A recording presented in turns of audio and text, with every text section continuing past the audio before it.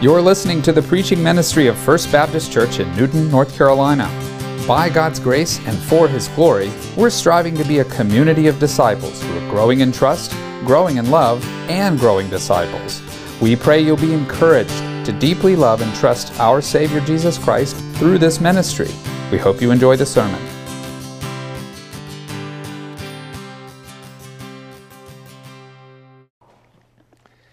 If you will, open up your Bible with me to Genesis chapter 15.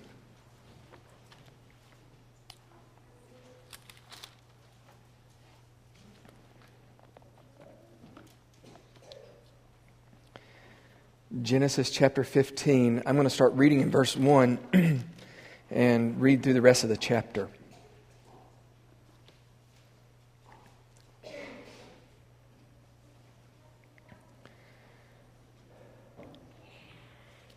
After these things, the word of the Lord came to Abram in a vision, saying, "Do not fear, Abram. I am a shield to you. Your reward shall be very great." Abram said, "O Lord God, what will you give me, since I am childless, and the heir of my house is Eliezer of Damascus?" And Abram said, "Since you have given no offspring to me, one born in my house is my heir." Then behold, the word of the Lord came to him, saying, "This man shall not be your heir, but one who will come forth from your own body, he shall be your heir." And he took him outside and said, "Now look toward the heavens and count the stars, if you're able to count them." And he said to him, "So shall your descendants be."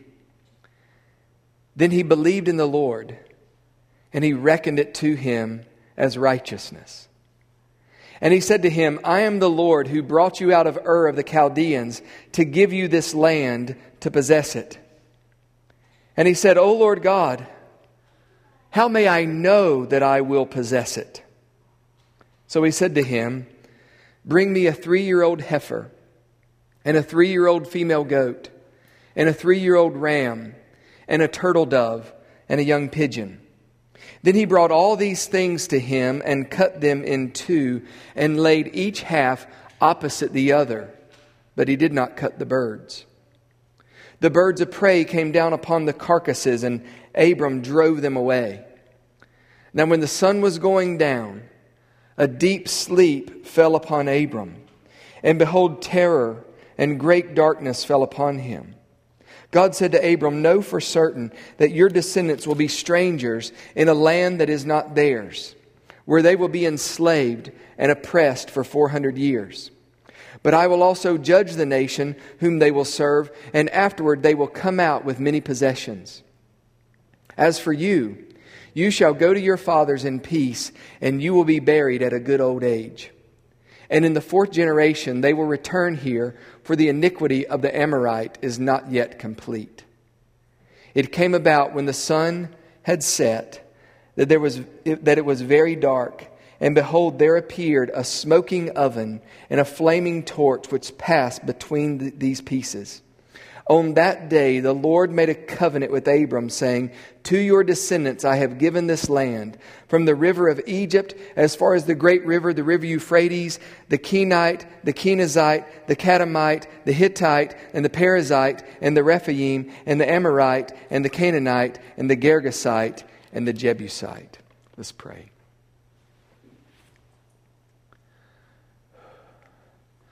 Father in heaven, I pray that your Holy Spirit would meet with us this morning. I pray with Paul that you would give me grace to make your word clear as I ought to speak. I pray that you would help me to do good for your people, and you would not merely give us understanding into this text, but Father, I pray that the grace that is celebrated, is shared, is poured out in this text. Lord, I pray it would change everything in our lives.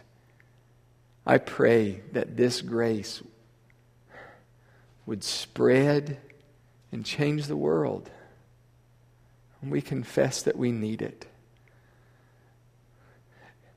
Father, I pray that you would make us a people who know grace, who love grace, and who share your grace. And I pray this in Jesus' name. Amen. This morning, my outline is very simple. I want us to see 4 things in this text. The first thing I want you to see is disaster. Secondly, promise. Then we'll see Abram's doubt and God's guarantee.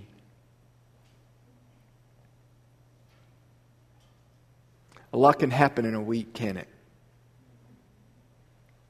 This week has proven yet again that this world is very sick and in need of healing. If we polled our neighbors, what do you think's wrong in the world? And we would get lots of answers to that question. But I believe there would be some answers that we would hear over and over again. Right now, obviously, I think a lot of people would say, let me tell you what's wrong with this world. Deep-seated personal racism.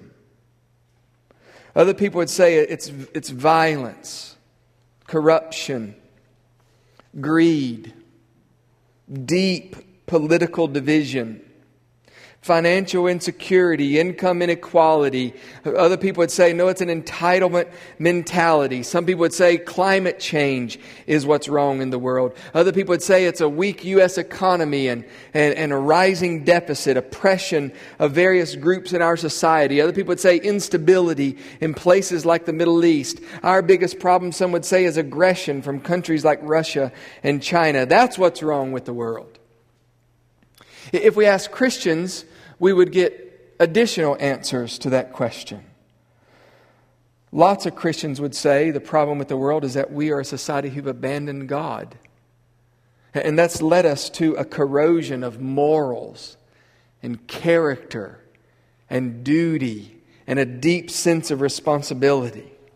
It's led us to a breakdown of the family, to drug and alcohol abuse, to abortion, to human trafficking, to the sexual revolution, to a growing and aggressive secularism, a failure to practically, sacrificially love our neighbor.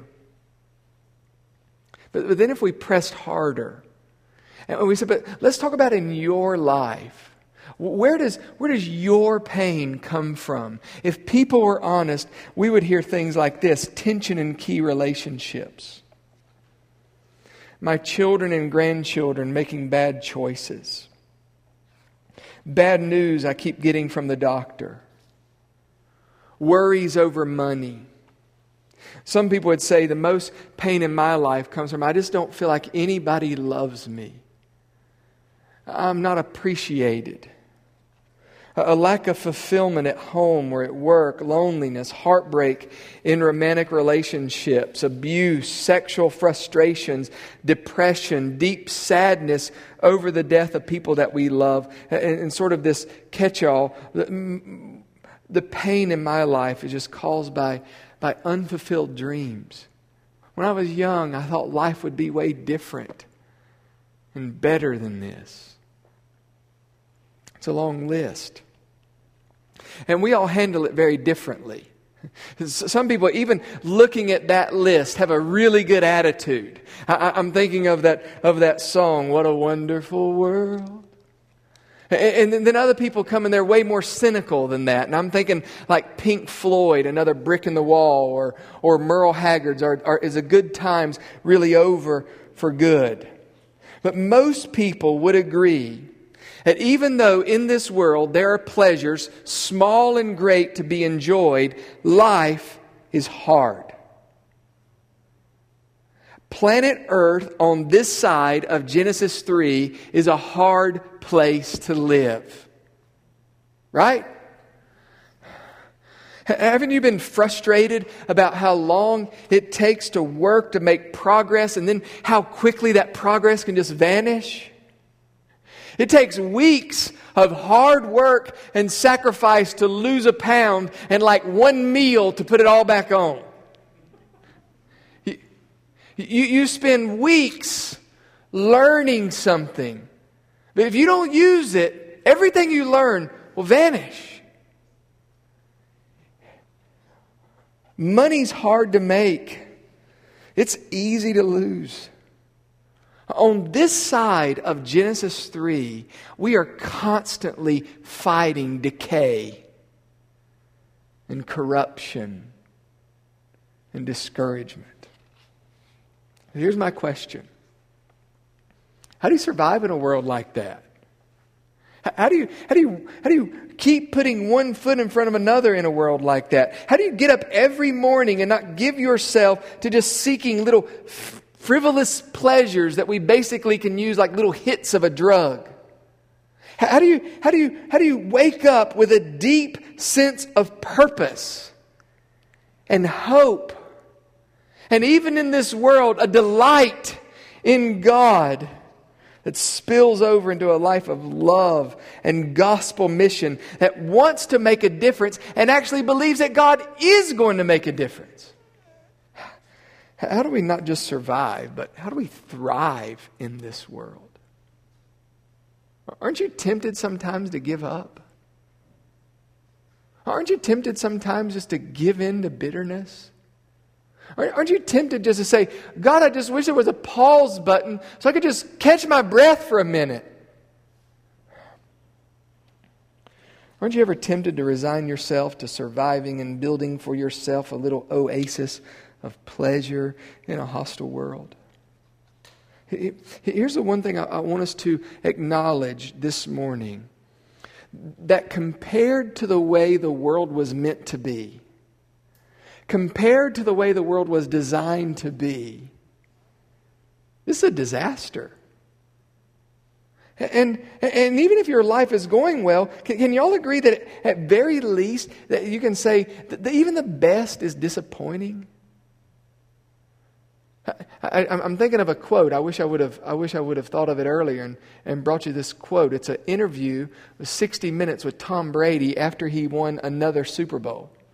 And the interviewer with Tom Brady is like, look at you, Tom. You got multiple Super Bowl rings. You're at the top of your game. All the women in the world love you. You got more money than you're ever going to spend. Like, it must be amazing to be you. And Tom Brady said, you know what? Here's what I ask myself over and over. Is this it? Is this all there is? Here's what's interesting. You think about that long list, but if we would interview the Lord, He would have a much shorter list than we would about all the problems in the world. The reality is, He could tell you verbatim what the problem in the world is and only use 3 letters. Sin. That's the problem with the world. It sounds too simple. It sounds like I'm simplifying things. I encourage you to think about this, not just it's simple, but don't let it just pass you by. Sin, a disregard for what God says is right, is my problem. Sin is your problem. Sin is the problem in the world. It is the root of everything that's wrong. It's always a bad idea. It always is foolish. It always leads to disaster. What is it that makes the world so hard and disappointing? And the answer is sin. Get this. When sin is destroyed, the world's going to be healed. Therefore, I'm glad to move on to the second word I want you to consider today, and that is the word promise. It's crazy, but every week, even if we have to wear masks, we are determined to meet together to sing. To meet together, bearing all the scars of life in order to sing. Think of it. Today, thousands of people are going to die today. Many cities all over this country are waking up to an absolute disaster as a result of riots last night. We are being torn politically as a nation. And here, meanwhile, Christians are gathering together in buildings, in homes, outside, around the computer screen, so they can sing, praise the Lord, to smile even under mask as we enjoy God. And then we leave, eager to share the hope that we've gotten to taste a little bit together. Why? Maybe the real question is how? How in this world do we sing? And the answer is because we have been given a promise. A promise that God is going to fix everything that is wrong, not just in the world, but in us. A promise that God is going to restore everything that is broken. A promise that when this is over and the dust settles, we are going to stand and say, He has done all things well. My whole life, I wanted Him to do it a different way. When the dust settles, we are going to stand and say, He did it exactly right. This was fantastic.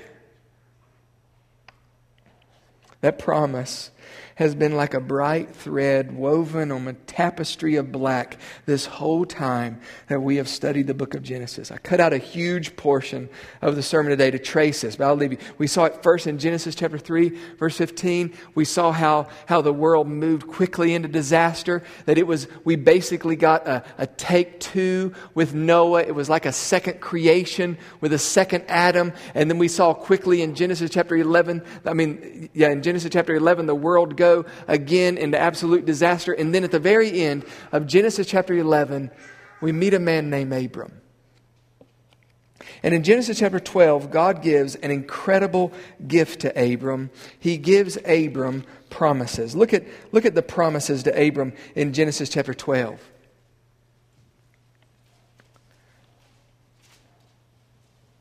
Now the Lord said to Abram, "Go forth from your country and from your relatives and from your father's house to the land which I will show you, and I will make you a great nation, and I will bless you, and I will make your name great, so you shall be a blessing. And I will bless those who bless you, and the one who curses you I will curse. And in you all the families of the earth will be blessed." And if you've been around here as we studied Genesis, you notice that we keep going back to verse 12, and it seems like the more I go back to it, the sweeter it gets. 2 weeks ago, I started studying the book of Galatians, and I'm in Galatians chapter 3, and I read this.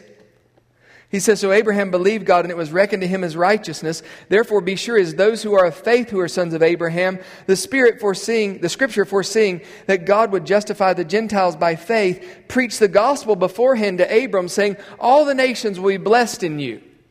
Now, I'm not the sharpest knife in the drawer, but here I keep reading that verse, and I'm like, how is that the gospel? And then it's like the lights came on. All the nations will be blessed in you. That is the gospel. God is not going to leave this world the way that it is. This world that deserves and is now living under the curse of God. God's not going to leave it that way. All the nations, red, brown, yellow, black, white, all the nations are going to be blessed and live under the blessing of God. In other words, this whole world, the one suffering under the weight of racism and political unrest and broken families, rebellion against God, economic uncertainty, cancer and corona, this world is going to be rescued and given new life under the blessing of God. And talk about God moving in mysterious ways. Lord, how are you going to do that? How are you going to save the world? What do you expect? I expect fireworks, something, confetti. God goes to an unknown man in the Middle East who's worshiping idols, and He makes him promises. I'm going to give you a land. And in that land, I'm going to grow you into a nation. And through that nation, I am going to save the world. I am going to bless all the nations. It's what he says. So in building this nation, in Genesis chapter 15, verse 5, he took him outside and he said, now look toward the heavens and count the stars if you're able to count them. And he said to him, so shall your descendants be. And he believed the Lord, and it was reckoned to him as righteousness. And he said to him, I am the Lord who brought you out of Ur of the Chaldeans to give you this land to possess it. It's important for this to be clear in our mind what is happening. It's very important for you to feel what is happening here. This is not merely a private transaction between God and this man Abram. Again, Galatians chapter 3 says that's the gospel. Abram, in you, all the nations are going to be blessed. In you, I'm going to save the world. I'm going to make you into a great nation. I'm going to plant you in this land. And through that nation, I am going to rescue the entire world. You with me? So here we have disaster caused by sin. God is promising to fix that disaster. And I want you to notice what happens next. And I love how real to life the Bible is. I love how our heroes have clay feet. It helps me to see how Abram responds. Notice that Abram responds with at least a shred of doubt. It's true. Verse 6, we saw it. He believed the Lord, and it was reckoned to him as righteousness. But even after the promise, look at what he asked in verse 8. He said, O Lord God, how may I know that I will possess it? Would you love that honesty? It's just a reminder to me that you, if you're a believer, you and I are standing smack dab in the footprints of Abram. We have been rescued out of darkness. We've been given promises. Think about what you've been promised, believer. 1 Corinthians 2:9 says that eye has not seen and ear has not heard, nor has it entered the heart of man all that God has prepared for those who love them. 1 Peter chapter 1 says, this is an inheritance which is imperishable and undefiled and will not fade away, reserved in heaven for you. No more tears, no more crying, no more mourning, no more pain, no more cancer, no more disappointment, no more sin. These are promises that come to you from the mouth of God Almighty, and yet are you not tempted to stand exactly where Abram stood, having been rescued, receiving those promises, and then respond by saying, but how do I know that you're going to keep those promises? Now, I'm trying to imagine if I were God, thankfully, everybody's like, we're glad you're not. I think if that were the response, I would have to take a few minutes and take a few deep breaths.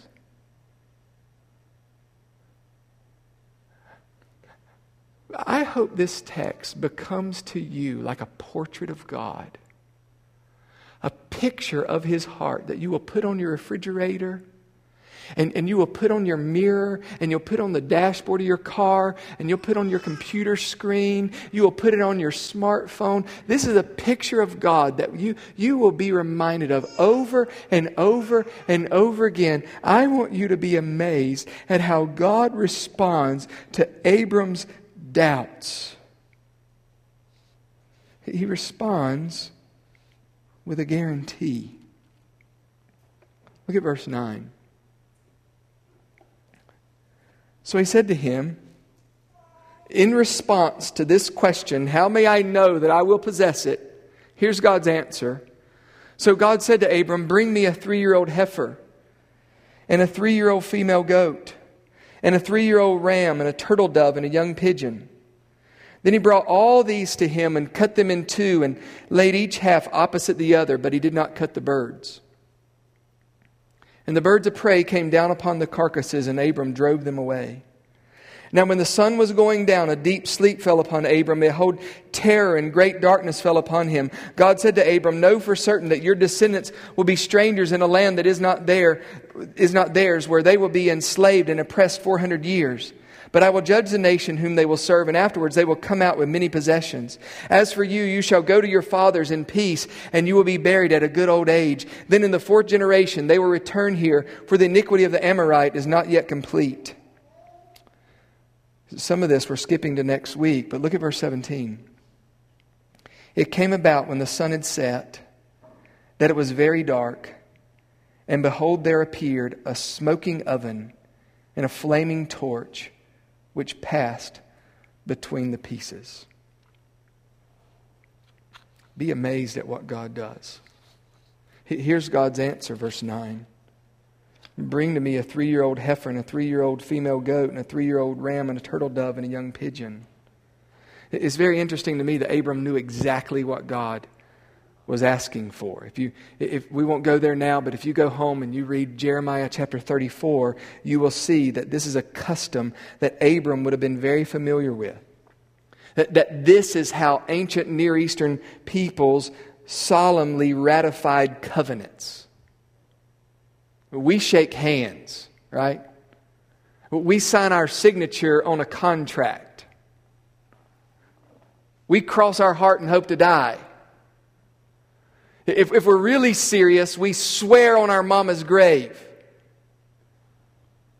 But notice, for important covenants, ancient Near Eastern people took animals, cut them in half, and I'm choosing here not to be graphic for the sake of children, but you can imagine the gore without me speaking of the gore, right?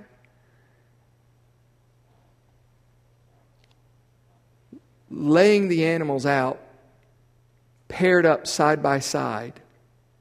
And then what would happen are the people entering that covenant would walk through those dead carcasses. And you kind of see what the picture is. Again, Jeremiah 34 makes this explicit.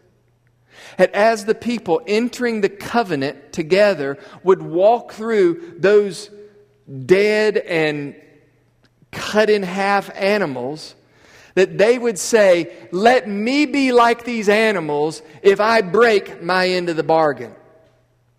Let me be treated like these if I don't keep my end of the deal. But I want you to notice what happens in our text. Look at verse 17.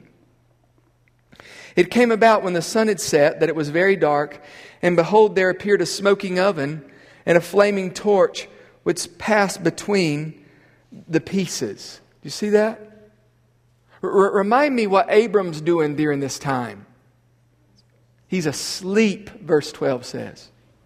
Abram's asleep, and as he slept, a smoking oven, a flaming torch, smoke and fire. I'm thinking pillar of cloud, pillar of fire that leads God's people out of the land of Egypt, just like He just promised in the verses before that we'll get to next week.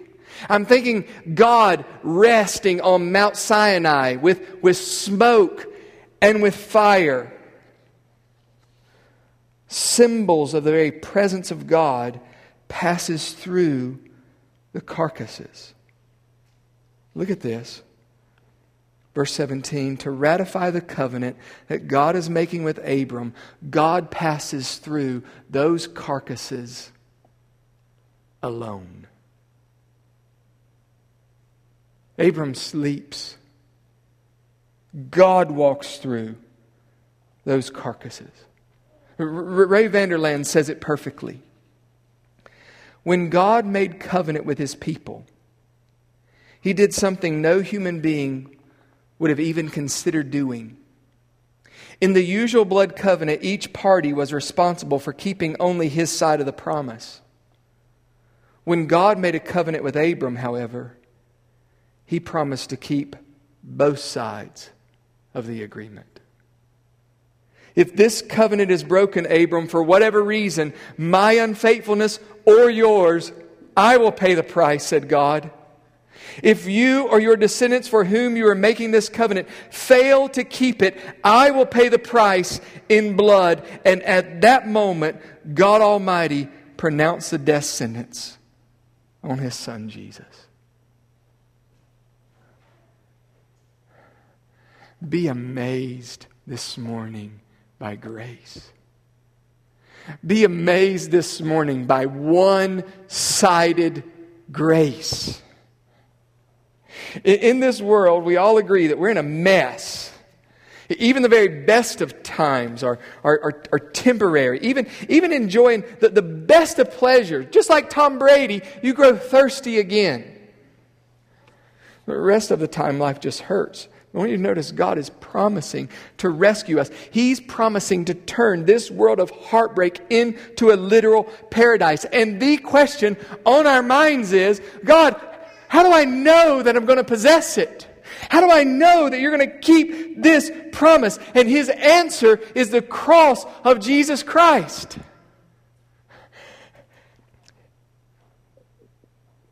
On the cross, where the covenant keeper was treated like the covenant breaker, where every last sin that you have committed was paid for with the blood of God's own Son.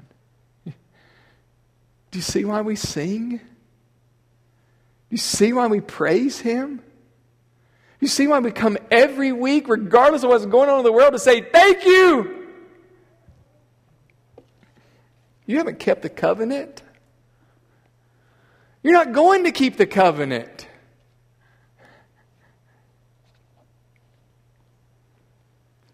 Here's some really good news.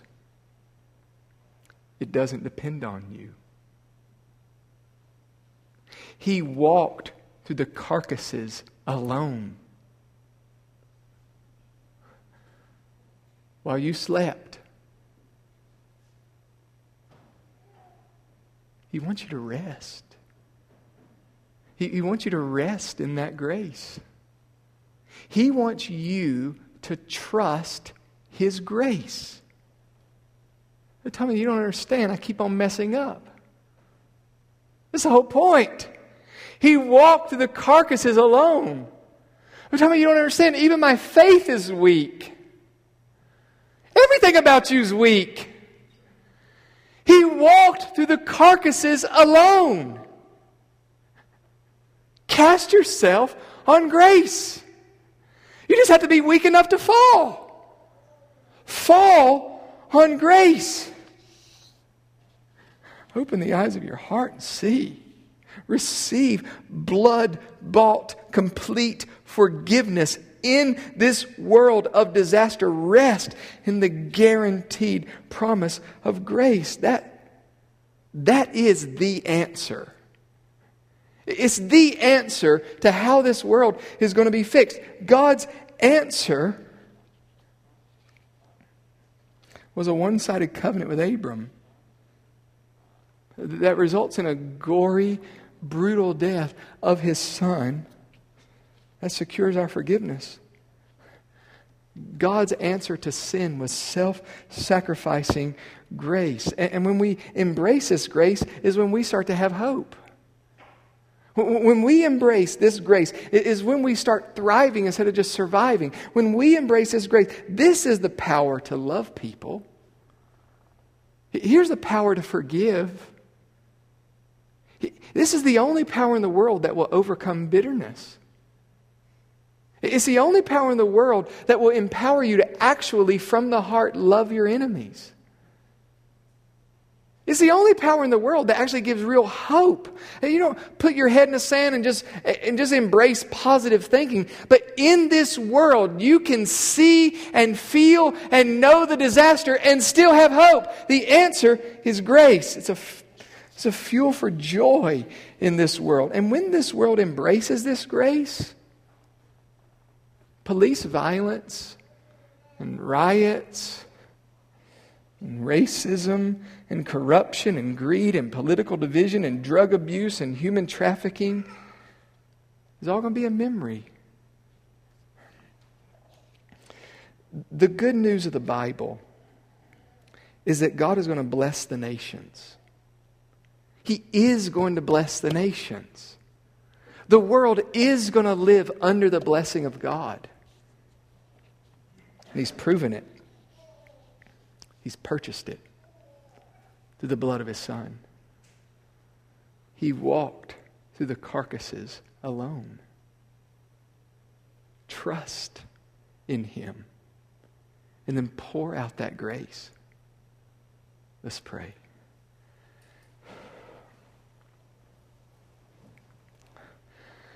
Father in heaven, You've made us to sing. I am thankful for the power of grace that regardless of what is happening, Your people can sing. Lord, I pray we wouldn't sing because we love music. I rejoice today to get to hear voices while we're singing.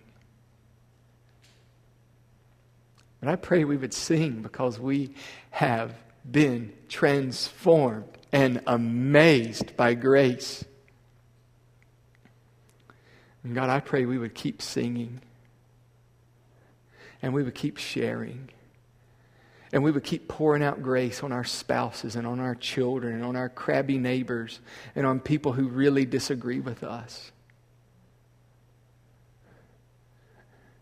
Until You fix the problem of sin and bring us to paradise. I pray this in Jesus' name. Amen.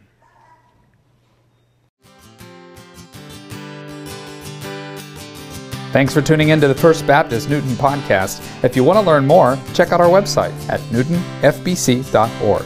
We'll see you next time.